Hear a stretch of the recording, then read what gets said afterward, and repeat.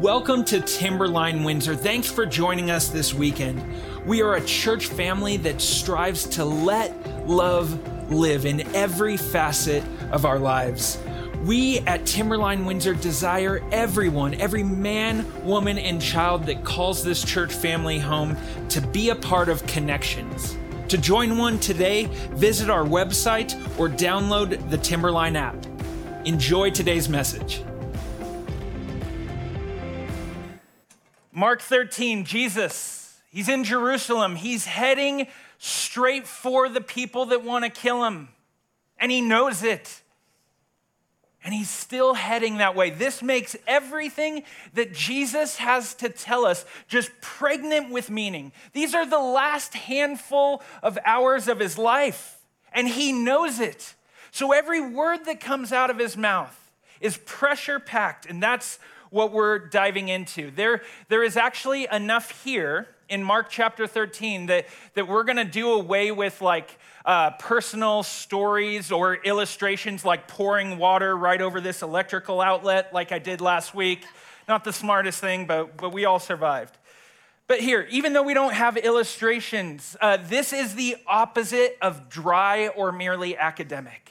This is some great, powerful stuff. Mark 13, Chapter 13, verses 1 through 37. I'm going to read it all the way through. Here we go. You can follow along with your Bibles or Bible apps like always. Definitely want you to engage in that. If you don't have a Bible, grab a free one on the way out. We also have Spanish translations as well if that's what you're interested in. And as Jesus, came out of the temple, one of his disciples said to him, "Look, teacher, what wonderful stones and what wonderful buildings." And Jesus said to him, "Do you see these great buildings? There will not be one left here, one stone upon another that will not be thrown down." And as he sat on the Mount of Olives opposite the temple, Peter and James and John and Andrew asked him privately, "Tell us, when will these things be? And what will be the sign when all these things are about to be accomplished?" And Jesus began to say to them, "See that no one leads you astray. Many will come in my name, saying, 'I am he,' and they will lead many astray. And when you hear of wars and rumors of wars, do not be alarmed. This must take place, but the end is not yet. For nation will rise against nation and kingdom against kingdom. There will be earthquakes in various places. There will be famines. These are but the beginning of birth pains. But be on your guard. For they will deliver you over to councils, and you will be beaten in synagogues, and you will stand before governors and kings for my sake, to bear witness before them. And the gospel must first be preached to all nations. And when they bring you to trial and deliver you over, do not be anxious beforehand what you are to say, but say whatever is given to you in that hour. For it is not you who speak, but the Holy Spirit. And brother will deliver brother over to death, and the father his child. And children will rise against parents and have them put to death. And you will be hated by all for my name's sake, but the one who endures to the end will be saved. But when you see the abomination of desolation standing where he ought not to be, let the reader understand. Then let those who are in Judea flee to the mountains. Let the one who is on the housetop not go down, nor enter his house to take anything out. And let the one who is in the field not turn back to take his cloak. And alas, for women who are pregnant and for those who are nursing infants in those days, pray that it may not happen in winter. For in those days there will be such tribulation as has not been from the beginning of the creation that God created until now, and never will be. And if the Lord had not cut short the days, no human being would be saved. But for the sake of the elect whom he chose, he shortened the days. And then if anyone says to you, 'Look, here is the Christ,' or 'Look, there he is,' do not believe it. For false Christs and false prophets will arise and perform signs and wonders to lead astray, if possible, the elect. But be on guard. I have told you all things beforehand. But in those days, after that tribulation, the sun will be darkened, and the moon will not give its light, and the stars will be falling from heaven, and the powers in the heavens will be shaken. And then they will see the Son of Man coming in clouds with great power and glory. And then he will send out the angels and gather his elect from the four winds, from the ends of the earth to the ends of heaven. From the fig tree, learn its lesson. As soon as its branch becomes tender and puts out its leaves, you know that summer is near. So also, when you see these things taking place, you know that he is near, at the very gates. Truly, I say to you, this generation will not pass away until all these things take place. Heaven and earth will pass away, but my words will not pass away. But concerning that day or that hour, no one knows, not even the angels in heaven, nor the Son, but only the Father. Be on guard, keep awake, for you do not know when the time will come. It is like a man going on a journey when he leaves home and puts his servants in charge, each with his work, and commands the doorkeeper to stay awake. Therefore, stay awake, for you do not know when the master of the house will come, in the evening or at midnight or when the rooster crows or in the morning, lest he come suddenly and find you asleep. And what I say to you, I say to all, stay awake. And if I'm one of Jesus' disciples, I'm like, I was just asking when the buildings were going to be destroyed. What's all that about? In the vastness of Mark's gospel, in Mark knowing that Jesus had just a few dozen hours left, he allows the weight of Jesus' discourse here to just speak for itself. Jesus' words just speaking for itself. I want to show you what these great buildings look like. I want to show you a picture of a rendering of what Herod's temple, when they sat on the hillside and they said, wow, these are great buildings. This is what it looked like. Herod's temple, massive, impressive, commanding religious space that had become toxic to the God it was originally intended for. Sitting on the Mount of Olives. Now that's what they were looking at. I want you to see where they were looking at that from. Let's go to the next picture, which shows us this is a modern day sitting on the Mount of Olives, and where that's called the Temple Mount, where that Temple Mount stood, that's where that temple would have been. So this is obviously a picture of today. You gotta take Herod's temple that we saw in the last picture and smack it right there, sitting on the Mount of Olives, overlooking Jerusalem, where it's all about to go down. This is like standing above the field at Gettysburg before the Gettysburg battle. This is like overlooking the beaches of Normandy before D-Day. And as Jesus began to talk, I can only imagine how much the disciples' jaws must have just dropped. What is he saying? There are some difficult and even confusing parts of what Jesus says, like how this generation will not pass away until all these things happen. And then he said at another point that no one knows the timing of this, not even the Son, and so on. It's a difficult passage. Welcome back to the series on Mark, I guess. Now remember, context is everything. So when we're wondering what made Jesus kind of launch off into this discourse, he's sitting on the Mount of Olives and his disciples asked him about what's about to happen. You have this view, Jesus, of all of these buildings being destroyed. And I imagine they thought, we're going to be a part of that, or we're going to throw Rome off of this. Some way, shape, or form, they had a militaristic idea of what's about to go down. And Jesus goes, your understanding is flawed. I tell you, in your lifetime, that building, King Herod's temple, will be destroyed. And it happened in their lifetime in 70 AD when Rome came and destroyed Jerusalem. And the disciples would face heavy persecution from Rome. That's what makes this such a hard passage, that he is talking to them in their generation, but it also has application way beyond just the here and now, just what they were going to experience. And so it can be confusing. It can be a hard passage to sink our teeth into. When I was working with Pastor Brent, who will be with us next weekend here at Timberline, Windsor, I was working with him over at the Fort Collins campus ahead of the Revelation study that I taught there during midweek at that campus. And as Pastor Brent and I were talking about all the deep mysteries and cosmic wonder of Revelation and apocalyptic literature like this, Pastor Brent said he felt not only a comfort, but a confidence that there are some things that we can't understand. Not just that we don't understand, but that we can't understand. There are some things about how God works and who he is and how history is going to play out. Not just that, hey, we just don't get it. It's that God does not intend for us to know all things. You got to be okay with that. If you're not okay with that, you're going to struggle with Jesus and who he is and how he tells us these things. Let me put it this way. Just because Jesus tells us about some things doesn't mean he's going to explain everything to us. There are some things that we can't know. You've got to be okay with that.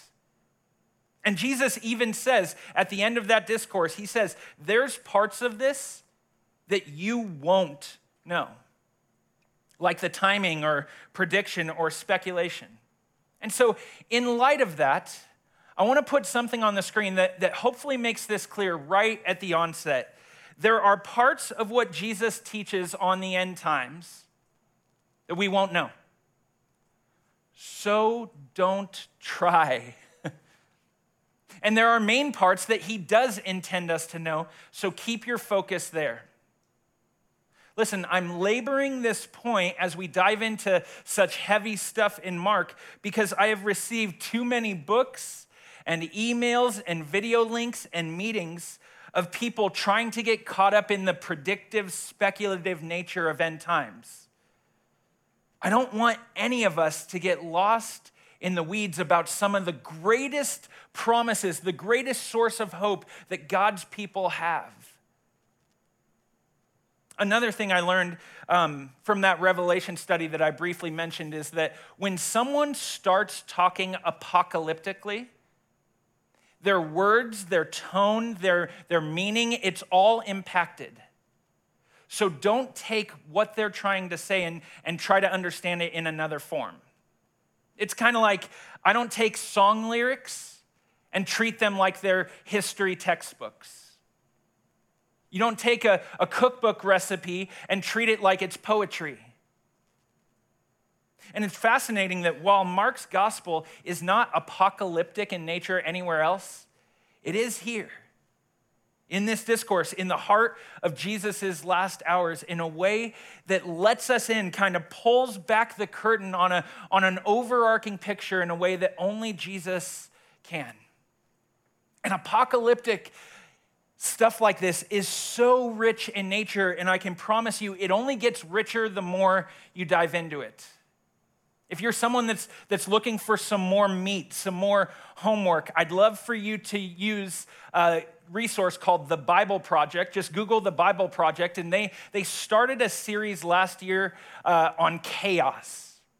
And it's a whole series that they took once a week in a podcast and all that, but listen to the very first episode of that podcast if you want to know. I want to dive a little bit deeper into the richness of apocalyptic content. It just fills things out in a way that like only art can.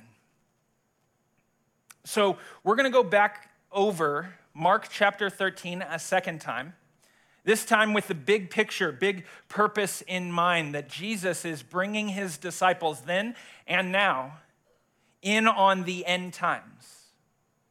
And I want us to remember that we're supposed to get three things from that. Jesus' discourse gives his disciples then and now three things: preparedness, a readiness to suffer, and trust.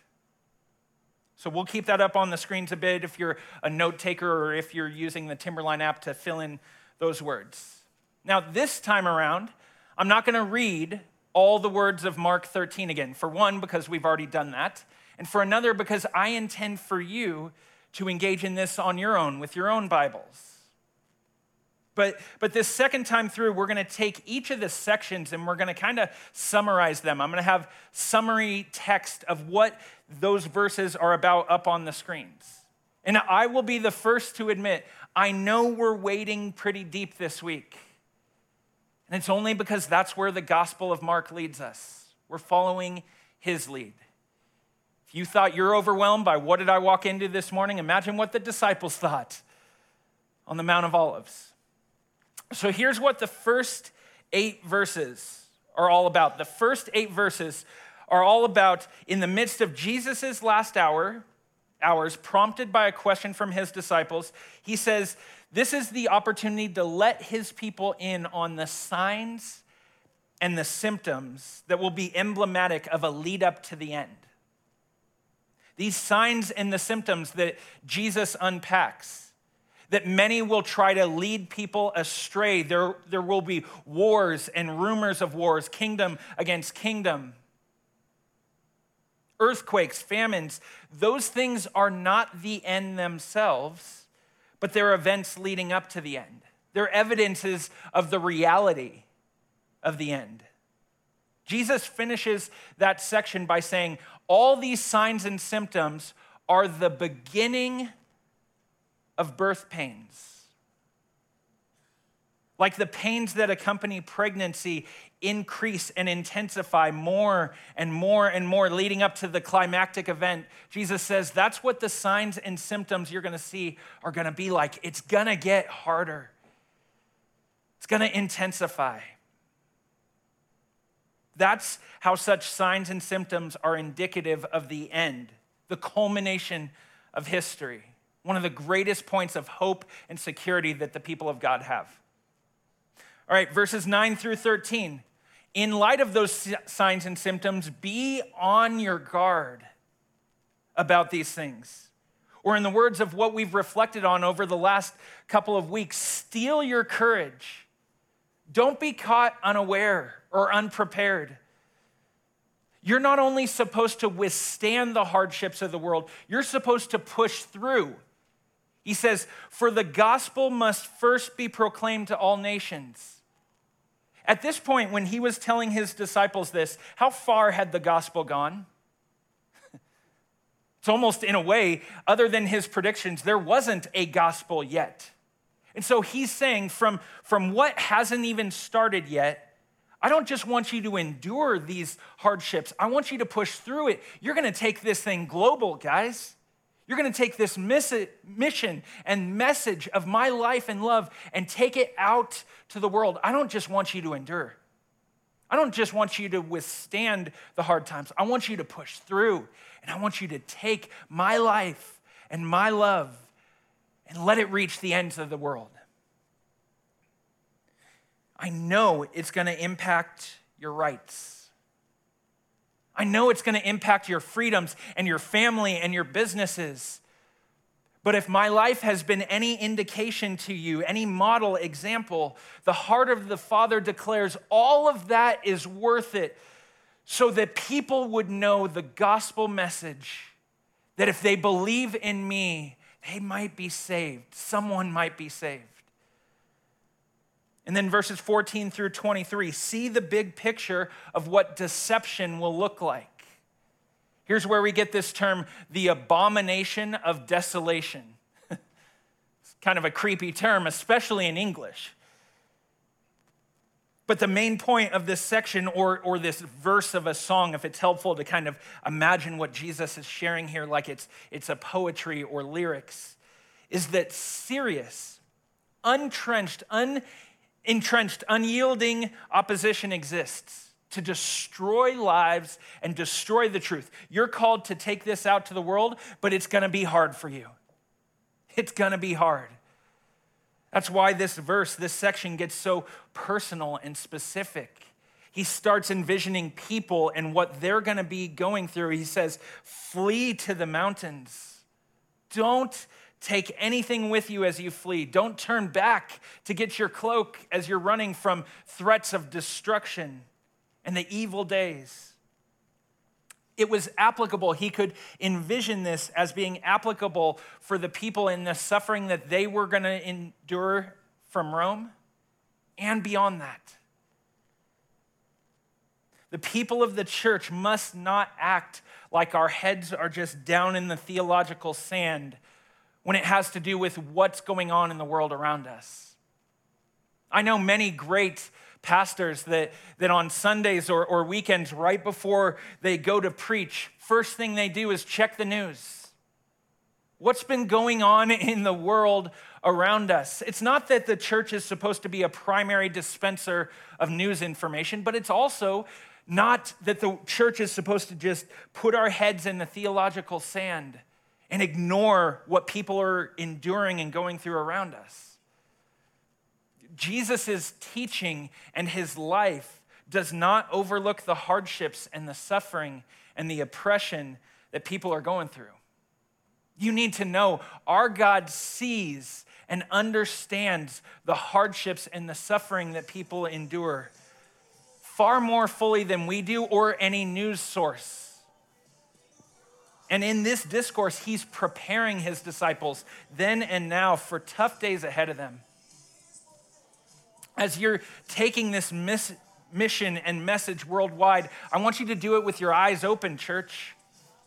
I want you to pay attention to what's going on around you. I want you to be involved when there's hurry and immediacy and tribulation. You can endure this because I'm telling you what's going to come. It's going to grow and intensify just like birth pains, leading up to the end. It's not going to last forever. For those of you wondering what in the world you showed up to this morning in this content, I get you. I get you. But we have to follow what Jesus is talking about in Mark's gospel. And trust that he doesn't just give us the feel-good version of his truth. He gives us where the rubber's really going to meet the road. And he knows we're going to need it. This is where this fits in very well with what we've been talking about the last couple of weeks at Timberline. Know what to expect. Develop some grit and perseverance and readiness. Because all of this, he says, is headed towards good news. I want you to know that. This is not a doom and gloom gospel. This is a good news gospel. And what he has to say in this discourse is ultimately going to end there. So let's keep working through it to get there. Now, for the sake of time and complexity, in this section where Jesus is apocalyptically presenting the destruction that has to come against the greatest enemies, I'm going to invite those of you that use our bonus resource, which are extra questions or a study guide beyond the weekend service that we make available to all of our connection groups. I'm going to invite you to go deeper into what Jesus is drawing on in his language here. It's from Daniel chapter 9, verse 27, chapter 11, verse 31, and chapter 12, verse 11. Daniel 9, 27, 11, 31, and 12, 11. Now that envisions, just like Jesus' discourse, multiple occurrences of destruction leading up to an ultimate culmination. Different points in history that are going to apply to this, ultimately leading up to the Antichrist's abomination of desolation, horrible, inappropriate desecration of what God had intended and created as holy. Some people view this as a rebuilt temple. Other people view this as the church, and other people as both. If you're diving deeper onto that bonus resource content, you've got your work cut out for you, but at least you have something to kind of get you started in engaging in all that. But as heavy as all this is, let me remind us of the main point. See the big picture of history and God's salvation planned over the world for his people to endure and withstand and push through. It's not going to be easy, so stay on your guard. And now he's going to get into a part of how and why we can endure through all that hardship. Verses 24 through 27. Jesus says, have a secure hope, an assured hope that beyond all these hard things rising up, judgment will come. It will not go unchecked. There will be a day where the Son of Man returns, and all of this will be put to an end.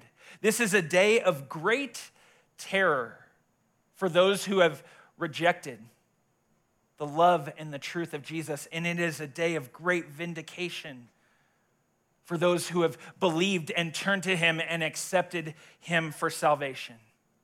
Now, right there, allow me a moment for a gospel invitation. Every message, every week, every moment is an opportunity for you to turn and embrace the salvation that Jesus and Jesus alone offers. He's not going to water it down and say, don't worry, there won't come a day where there is a decision point. He says there will. There will be a day where all of creation and all hearts will be judged. Are you going to stand in that day with your arms folded saying, I'm opting out, as if you had that choice?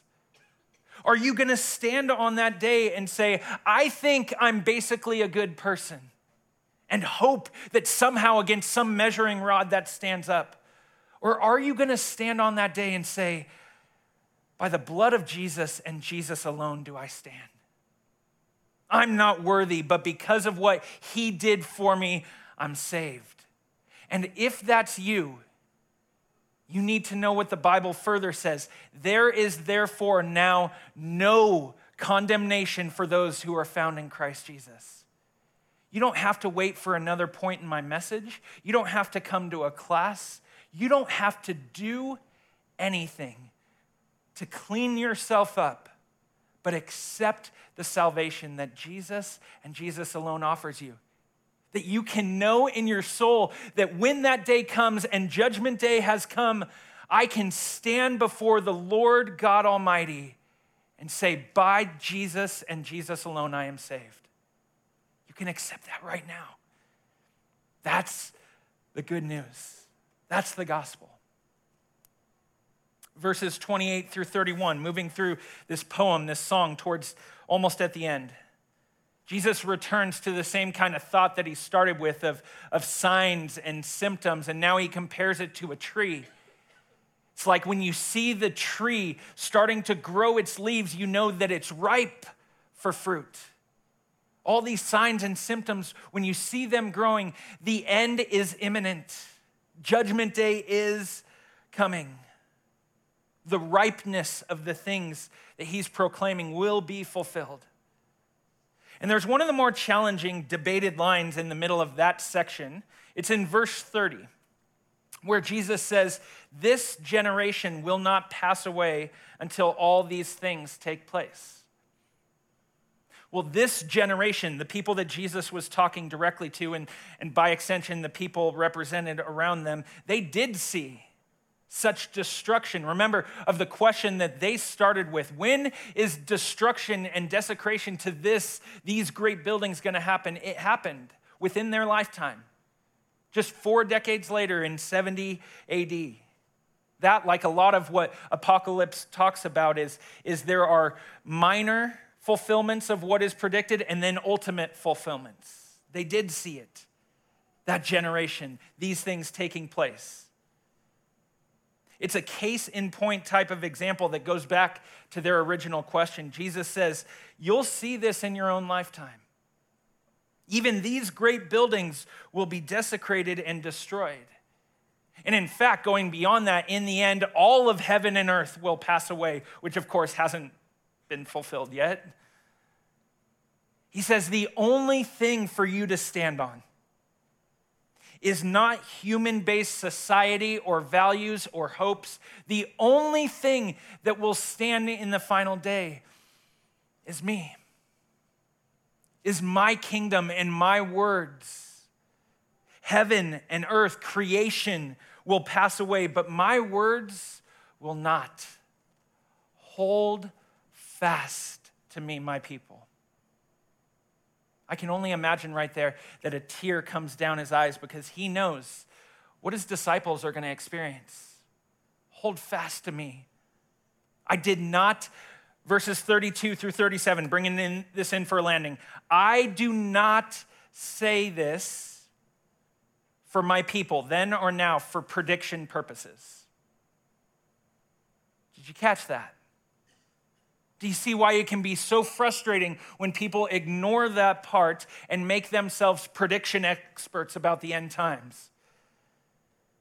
And Jesus underscores that with another point of emphasis that can be confusing when he says, none of you should predict or speculate the timing of all this. That's why we said earlier, so don't try. And then he says, not even the Son knows. A little confusing what he means by that, because I thought Jesus was fully God and fully man. How can he not know God's timing? And some of that, I'm okay with it being a part of a mystery to me, but maybe there's part of it that I can understand. Part of it that Jesus does not intend that I grasp, but part of it that he's letting us in on. I want to share a little bit what some smart people have developed, maybe as another branch off for you and maybe you and some other people to study and dive deeper into this. But this is from an ESV Bible commentary I have, and it begins to explain this mystery like this.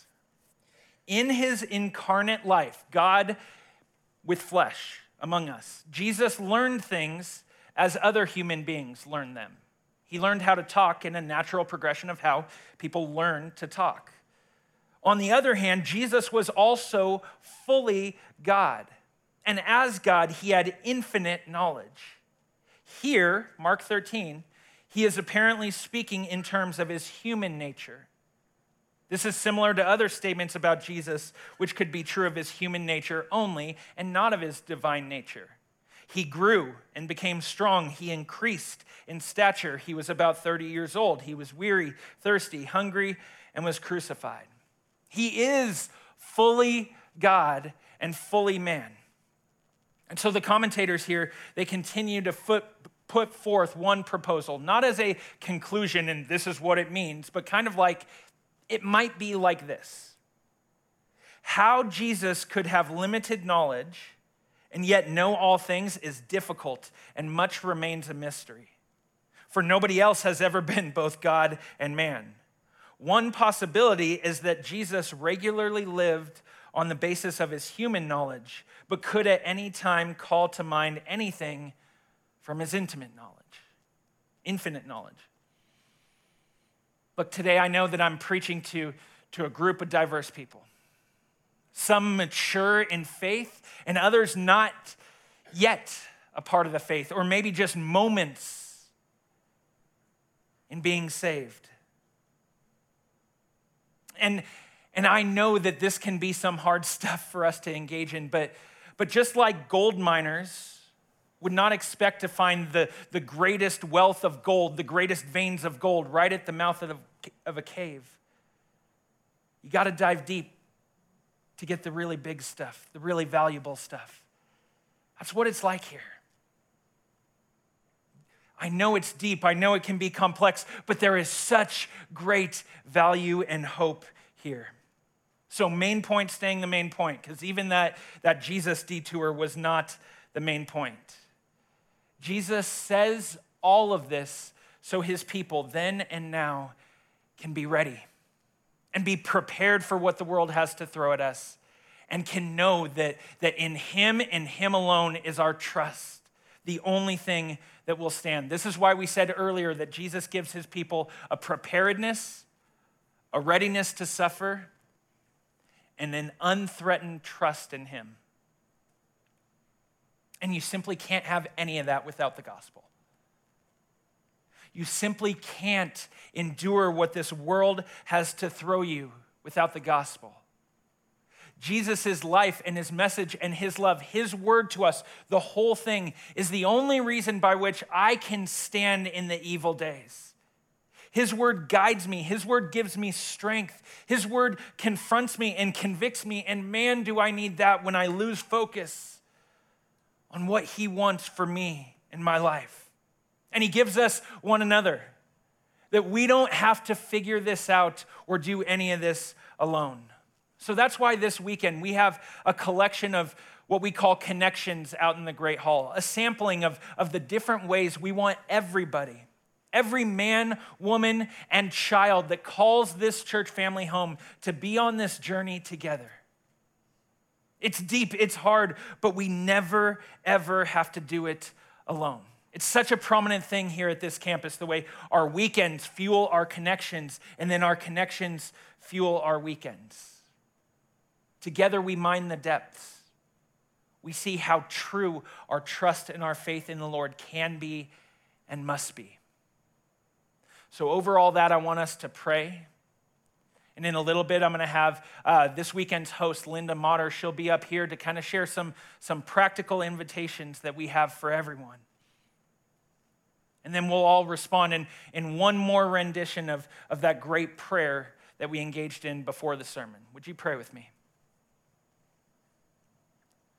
Almighty God, as we dive through a complex, deep message, I pray that what has been heard, what has been received, and what sticks with us be what you intend for us.